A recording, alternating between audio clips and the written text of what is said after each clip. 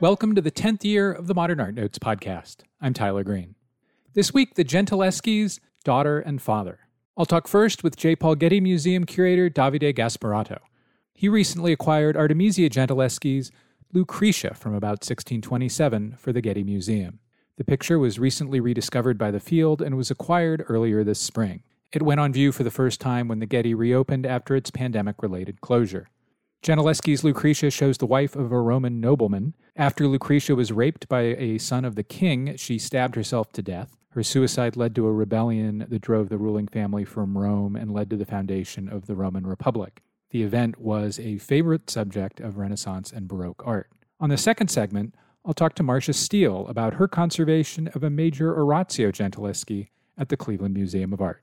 But first, Davide Gasporotto, after the break.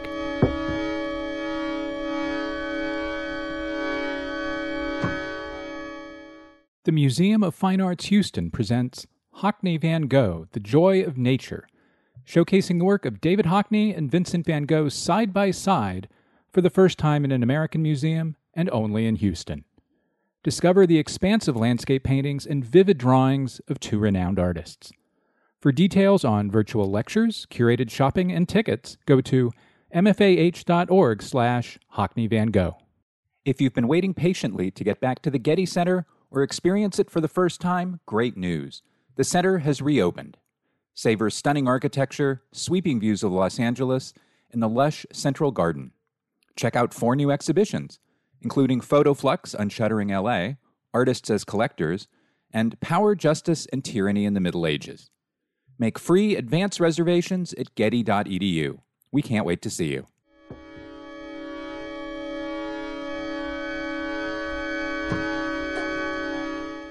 And we're back. Davide Gasporotto, welcome back to the Modern Art Notes podcast. Thank you very much, Tyler. It's a pleasure to be talking with you. Do we know how many Lucretias Artemisia Gentileschi painted? And then when in her career did she make your new painting? She painted the subject several times in her career. Before, there were 2 sort of new discoveries recently. One is our painting, the painting that we just acquired, that was discovered a couple of years ago in a private collection in France that was auctioned and with a lot of, success.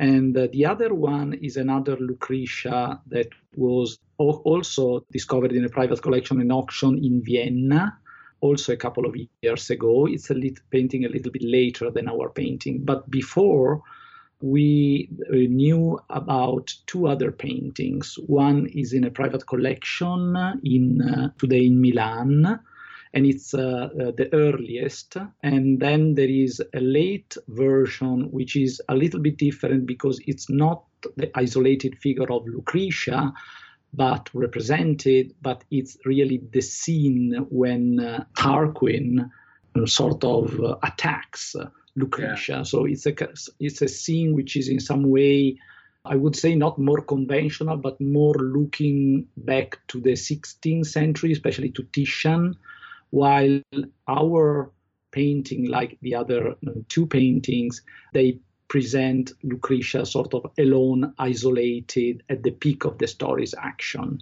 Yours was, we believe, painted when Artemisia was living in Venice.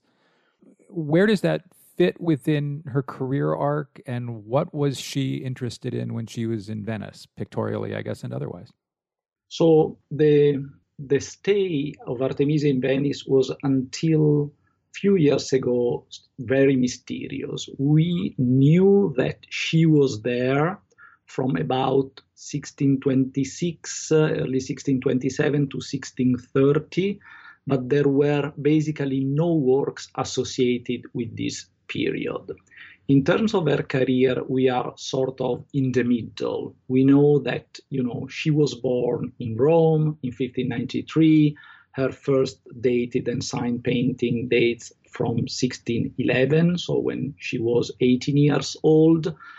We know that after the infamous rape and the episode of the trial, she moved to Florence, where she stayed for several years, for about 9 years.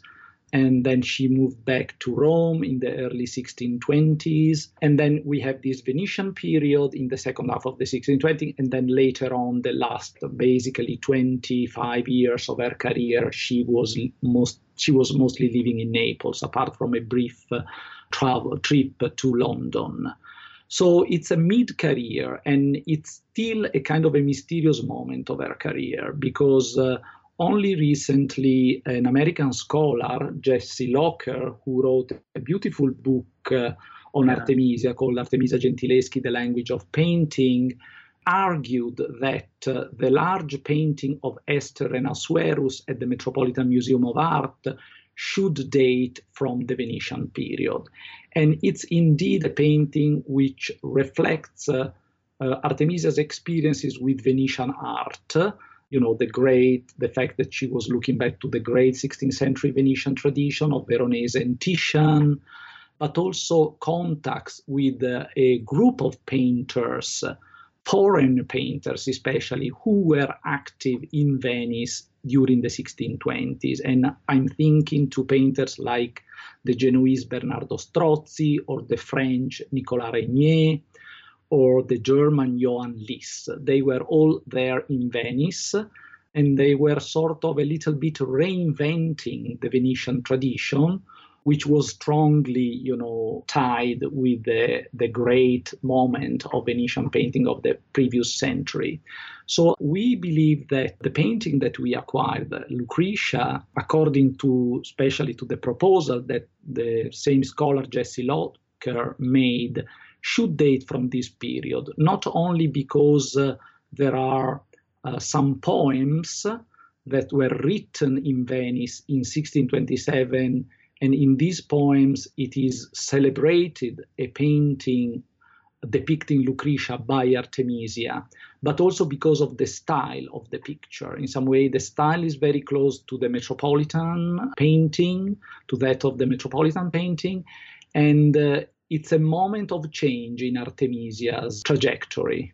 You mentioned Titian and Veronese. They both did Lucretias that Artemisia may have known. The Titian, at the time Artemisia made your picture, that Titian was about 100 plus, 110 years old.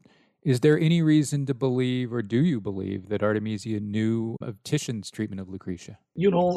Titian painted several times the figure of Lucretia. Some of his paintings are, as you say, they are from the earlier part of Titian's career, like the 1520s, but some of them are even later. And for example, one other Lucretia, which I think entertains some relationship with Artemisia's Lucretia, was painted in the 1580s, so in the later part of Veronese's career. And some of them were in Venetian collections. So Artemisia could have known them, could have seen these paintings. The Veronese Lucretia dates to about 1585. It and a Titian version of the subject are both at the Kunsthistorisches in Vienna. Is there anything in either of those paintings that you notice or think is present in yours in an interesting way?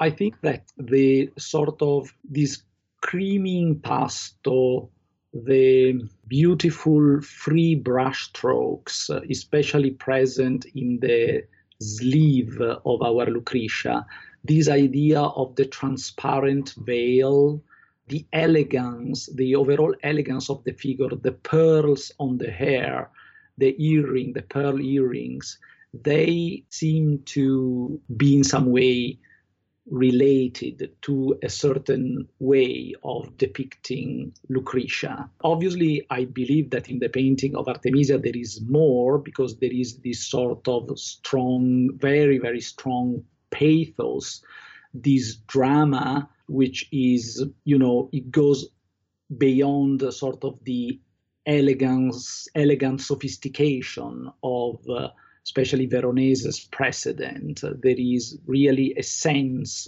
of the drama of what's happening. And the left hand, for example, which it's also kind of a little bit awkward, is so elongated with these fingers Like, I think it reflects really this sort of the distress of the figure, of the moment, of this dramatic moment. So there is a lot of drama, of pathos, which I think distinguishes the painting by Artemisia from 16th century precedents. That left hand you mentioned is in the lower left foreground of the picture, which we'll have on manpodcast.com, of course. And thus it is the, air quotes, the part of her that is closest to the viewer. And so that stress in the hand and the shadow in the hand brings us right up her arm to the sleeve of her dress, which is, just all the most painterly drama. I mean, all of the painterly drama you expect to find in an Italian sleeve is there. And so we X-rayed the painting, and there are some changes. There are some pentimenti. In Italian we call the changes the pentimenti in the position of the blade. But overall, I would say the most important change is that at the beginning she envisioned a sort of a curtain and an opening, like a sort of a window probably behind the figure. But then these will take the picture closer in some way to sort of Venetian precedents. But then she decided to, get rid of these, like more, of these details, and to just exclusively have a focus on the figure, on the female figure, on the drama, on this figure in some way dramatically emerging from the shadows. So it was a choice, and I think it makes the picture even more compelling. One of the other elements of the picture that jumps out to me, a non-specialist, is her mournful plus devotional look heavenward. The 16th century Lucretias by Titian and his circle are rather more direct in terms of Lucretia looking at the viewer, even if her eyes might be heavenward. But in your new picture, her entire head and neck are tilted upward. And while I've only seen the painting in JPEG form, it sure looks to me like there's some moisture in her eye, that there's a lot of drama just right on the surface of her eye. Is that something we should understand as Artemisia herself bringing to the picture as an idea? Or is that kind of hyper, religiosity or reference to heavenward, maybe a particularly early 17th century reference? Yeah, I think it's a complex question, because obviously you are referring, I believe you are referring to the fact that there is often this idea that Artemisia is bringing herself into her pictures, and especially she's bringing her traumatic experience, the traumatic experience that she had when she was very young, of being raped by one of the collaborators of her father in the studio of her father Orazio, who, as we know, was a painter too and was the teacher of Artemisia. It's a complicated question, because I think there is for sure a lot of empathy from the part of Artemisia when she paints these sort of distressed women. But I think there is also, we have to take into account the language of the moment. And so there is this desire to emphasize the feelings. And this way of showing the head tilted, looking heavenward, it's very much part of the culture of the period, to emphasize really the strong feelings. If you compare, I find the comparison with the figure of Esther in the painting at the Metropolitan extremely compelling. It seems to me that she may have used even the same model, and because I believe this is not a self-portrait of her, we know that she sometimes used her, probably the previous painting of Lucretia, the one in the private collection in Milan, which is some way more raw, more hard-edged, more Caravaggesque, still in the spirit. Probably it was suggested by Keith Christiansen that she used her own body as a model. And it's something she did in her earlier picture. She used herself often. I think here she's probably using a model. And we know that Artemisia used models because in some of her letters later on in her career, the famous letters to her patron in Naples, Antonio Ruffo, she writes that she was spending a lot of money for these models. And so I believe that here there is a model, and maybe it's the same model of the painting at the Met. A couple things about the picture at the Met. We'll have it on the website too. The way Esther's head is not quite thrown back, but is reclining from the picture plane, if you will, in the Met picture is very similar, including in shadowing and in the way the light is hitting the subject's face in the Met's picture and in your picture. But the other thing about the Met's picture that really jumps out at me, and which is really my favorite part about your picture, at least in JPEG form, the way the veil wraps around Lucretia's body and sits just above the thick fabric sleeve is kind of present in the Esther at the Met too, where the thick, heavy sleeve of Esther, who is kind of falling down, is played against the veil of a woman who is holding her up. There is the way those two very different ways of painting and ways of showing and way of light passing through or hitting cloth play off of each other, and she does it in both paintings. Absolutely. I completely agree with you, and I find that these comparisons, which were put forward by Jesse Locker, to me, they are extremely convincing. So I completely agree that and this is something you don't find a lot before, this sort of painterly sophistication, this softness, it's something that is really sort of picking up in this moment of Artemisia's career. We know that, already Roberto Longhi, the great Italian art historian, in 1916 said that the Gentileschi family, Orazio and Artemisia, they were on the greatest artists in representing fabrics, sort of the shimmer of fabrics, the consistency, the differences between, velvet and silk satin. Both they are great in rendering fabrics. But I think here there is something that is new in her way of depicting fabrics. Locker's book is really terrific. We'll have a link to it on manpodcast.com. Davide Gasporotto, thanks very much. Thank you very much.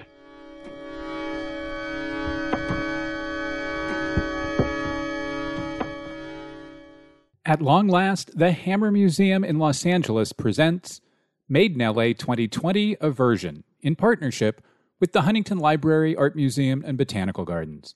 Open April 17th through August 1st, 2021. The 5th edition of the Hammers Biennial, which highlights artists working throughout Greater Los Angeles, features new installations, videos, films, sculptures, performances, and paintings, many commissioned specifically for Made in LA. The exhibition will show the 30 artists at both institutions, two versions that make up the whole. Made in LA 2020, a version, on view April 17th through August 1st, 2021 at the Hammer and the Huntington. Find details and make reservations at hammer.ucla.edu and huntington.org. In the book Evicted, Matthew Desmond argues that eviction and homelessness are not only results of poverty, but may also cause it. To contribute to better understanding the close relationship between residential instability and poverty, the exhibition Barriers and Disparities, Housing in America at Sheldon Museum of Art explores selected moments in the history of inequitable access to housing in the United States. Works by Ansel Adams, John Biggers, Gertrude Casimir, Gordon Parks, Louis B. Sloan, and Paul Strand are featured for their potency in helping us to consider how housing can pose larger questions about systemic injustices in our society. For virtual galleries, learning guides, and information about online events, visit sheldonartmuseum.org.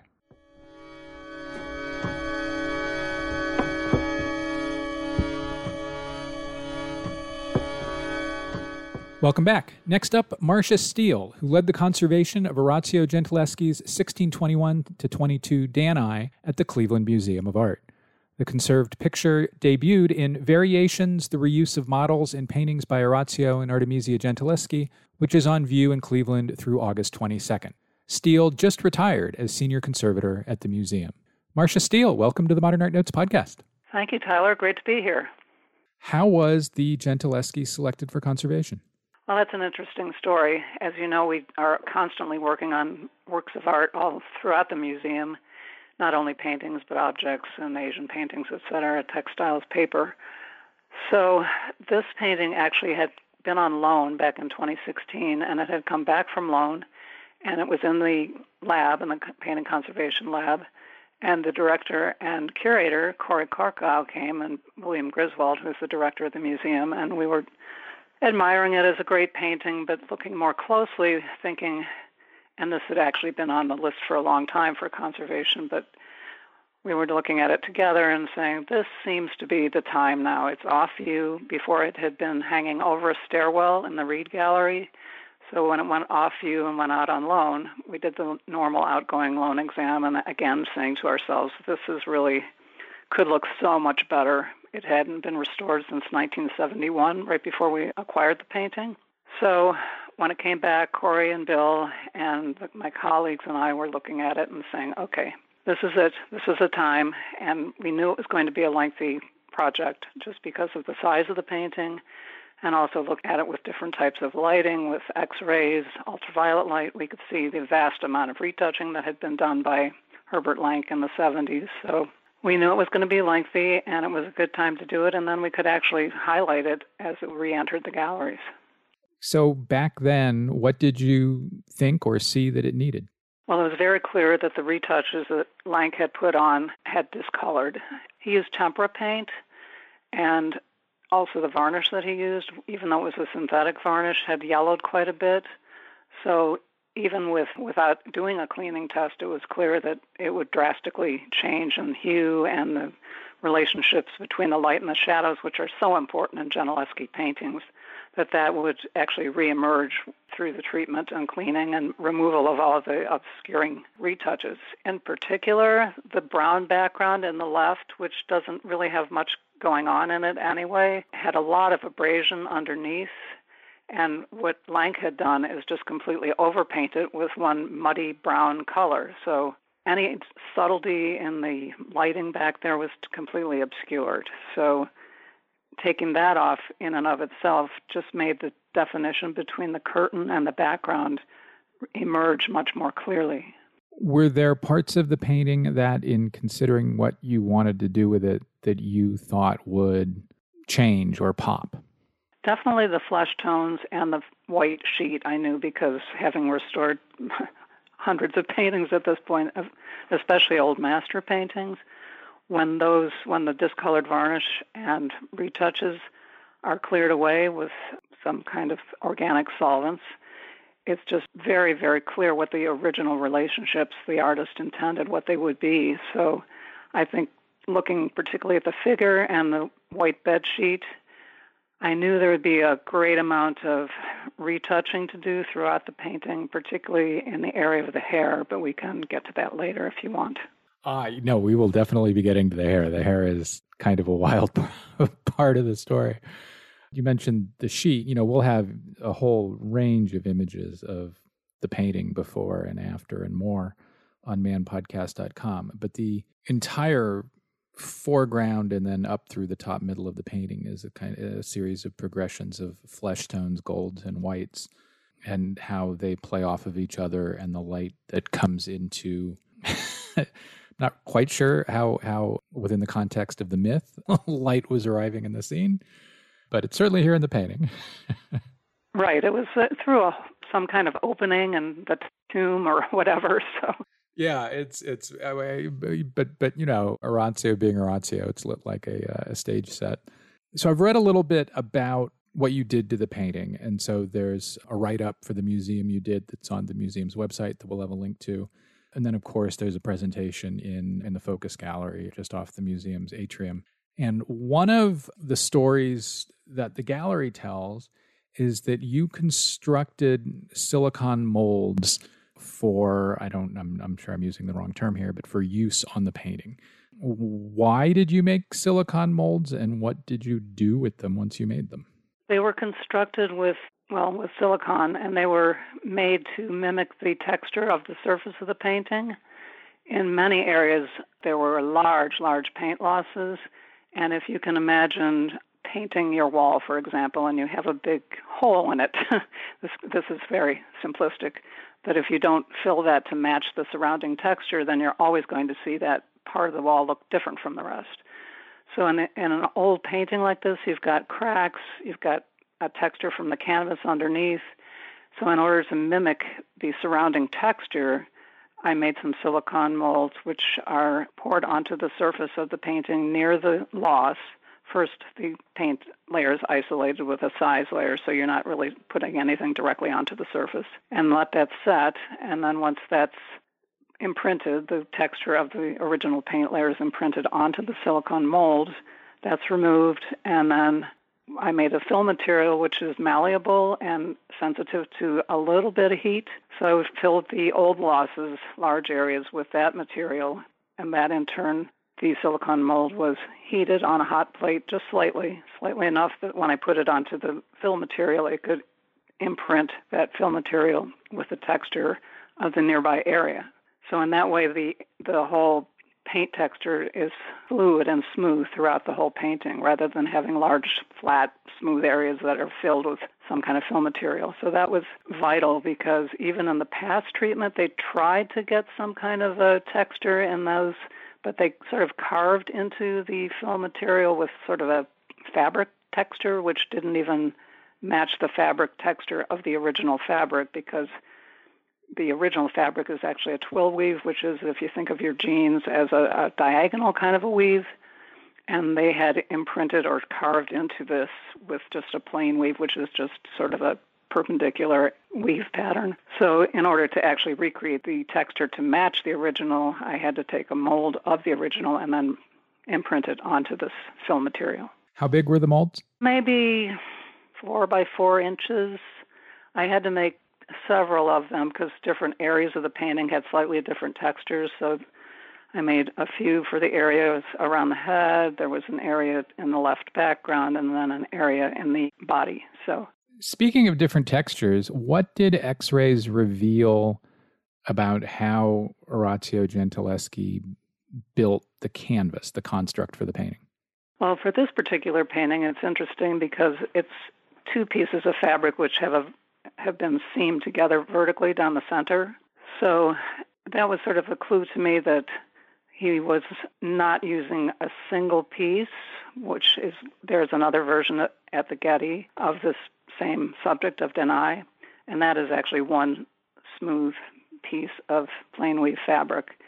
But as I started to study his artwork and his materials, it became evident that in many cases he would patchwork all kinds of different fabrics together to make one painting, even a painting as small as the Detroit picture, which is also in the exhibition, the woman playing the violin. That's made of 4 different pieces of herringbone weave fabric, and one of them is maybe about 2 by 2 inches. It's just like sewn into the corner. So it's interesting to know that he just patchworked these different pieces of fabric together to make the entire dimensions of the composition that he wanted to create. At the risk of asking a question I know you can't answer or couldn't possibly know the answer to, why did he do that? Well, I think because he probably had a certain size of, I'm guessing here, of a cartoon or a figure that he wanted to use. So if he was replicating or using a drawing from one canvas or a model to another, and as we see in the show, he reused a lot of these models, that if he wanted to maybe add another figure on the right, then he had to add another piece of fabric on the right so that he could then include yet another figure or a violin or something else. So it suggests his process may have been more spontaneous than we think of 17th century Roman processes being. Not so spontaneous. I think he probably had an idea pretty solidly in his head about what he wanted to do, But then when he looked at the scraps of canvas that he had around his studio, he said, well, I've got this much herringbone and I've got this much over here, and I just have to make this piece big enough. And oftentimes we know from weave counts that they were from the same bolts of fabric or different bolts of fabric, but some were pre-grounded and some had a different ground. So it was kind of more of a spontaneous thing, I think, than you'd think. We have mentioned the female figure's hair a couple times. As I understand it from having read about the picture, the female figure's hair had to be kind of rebuilt. What kind of shape was it in, and how did you address it? Well, that was one of the areas that had probably some of the most sizable losses of the whole painting, and very concentrated in that area. Perhaps the painting got wet at one point. I'm not really sure why in that particular area. It wasn't any kind of mechanical damage like anybody trying to do anything. But so once the painting was cleaned, it was clear that these large losses had been filled in several different campaigns, some from the 1970s treatment that I had mentioned, and some had fills that were even older, different colors. Some were red, some were brown, some were white.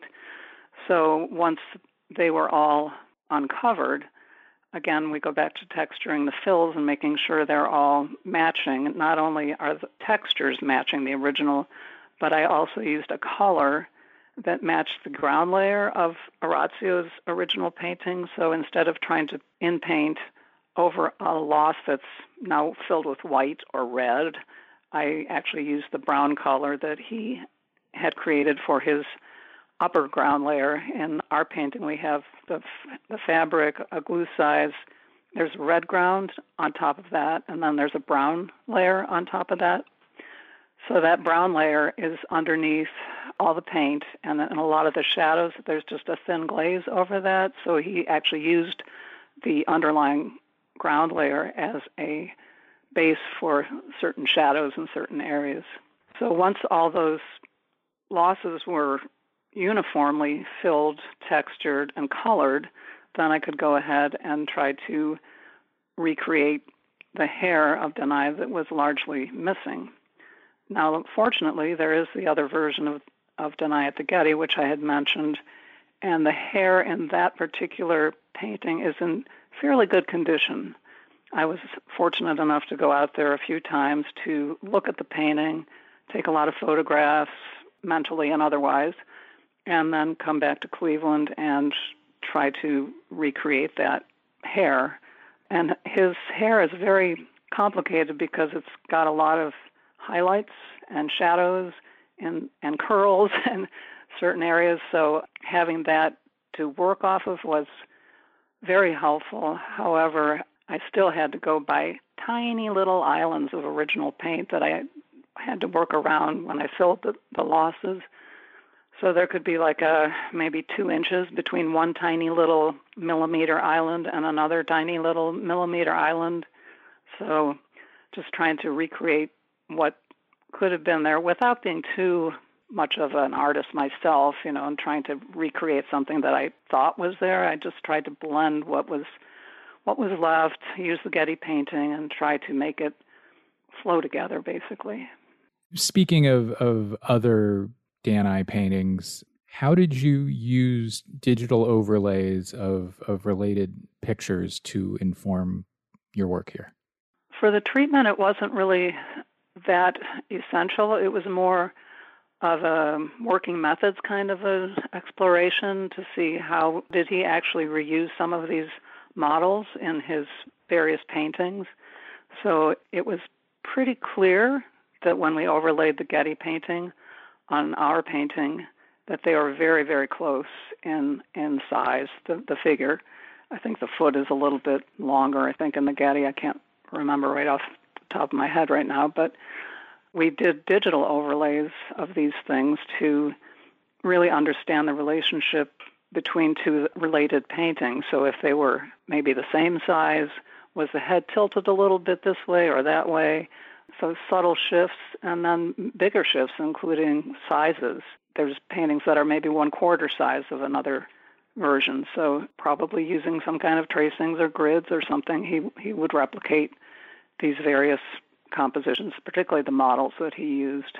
Probably drew from life and then used tracings to overlay and then replicated that figure on another canvas. And interestingly enough, this was first discussed by Keith Christensen in the 2000 exhibition at the Met, and he actually came to Cleveland with the tracing of the now Getty painting. At that point, it was privately owned.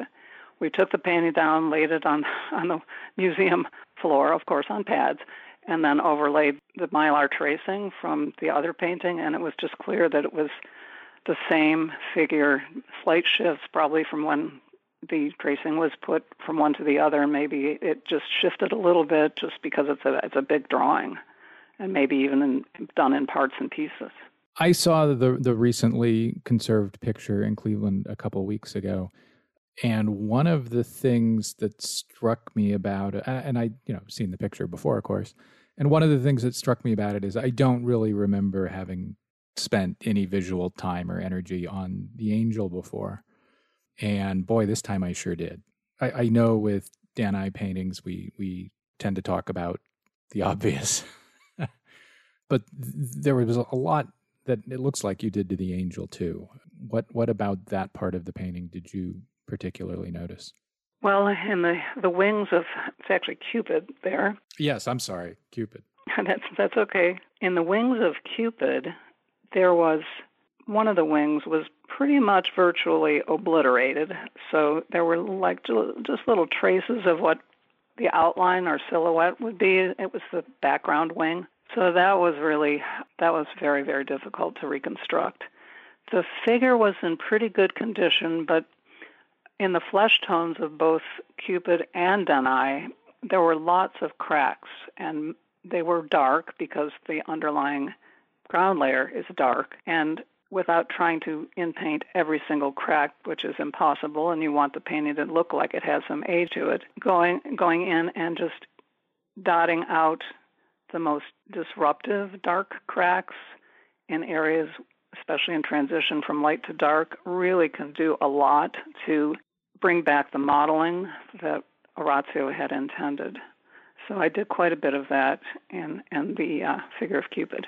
And Cupid's wing, the foreground wing, is alive again. The texture between the feathers and the downiness of the top of the wing, you can now differentiate between them in a way that maybe you couldn't as cleanly before. And also the visual rhyme between the wing and the golden bed sheet on Danaë's bed came to life in a way I did not remember it from before. Right, and I think one of the most interesting things, as you said, in looking at these wonderful paintings by Orazio and Artemisia is you can easily get caught up in like the drama and the main figures, but if you take the time to like look at the fringe of the golden fringe of the curtain in the background, this green curtain. Let me jump in for a quick second. That golden fringe, the part of the golden fringe between Cupid and the female figure is loud and bright and light and in full force of light. Yes, it's absolutely gorgeous, and we were able to do some pigment analysis, and he did use some lead tin yellow type 2 up there, and also interestingly enough, in some of the shadows of Danaë, we saw a little bit of lead tin yellow, but the green, unfortunately, of the curtain in both the Getty version and ours has deteriorated. It's a copper-containing pigment, and the copper just changes over time and darkens, so the folds aren't quite as visible as they were, although they're more visible now that the painting is cleaned. But definitely the white sheet, the folds of the white sheet, which were just sort of dumbed down by this yellow varnish before, just the shadows and the contours, they all just came brilliantly back to life. And that wasn't me. That's really the way it's painted. I can't wait to come see it again. Marcia Steele, thanks so much. You're welcome. Thank you. That's all for this week's show. The Modern Art Notes podcast is edited by Wilson Butterworth. Special thanks to Steve Roden, who created the sound for the program. The Modern Art Notes podcast is released under a Creative Commons license. Please visit Modern Art Notes for more information. Thanks for listening.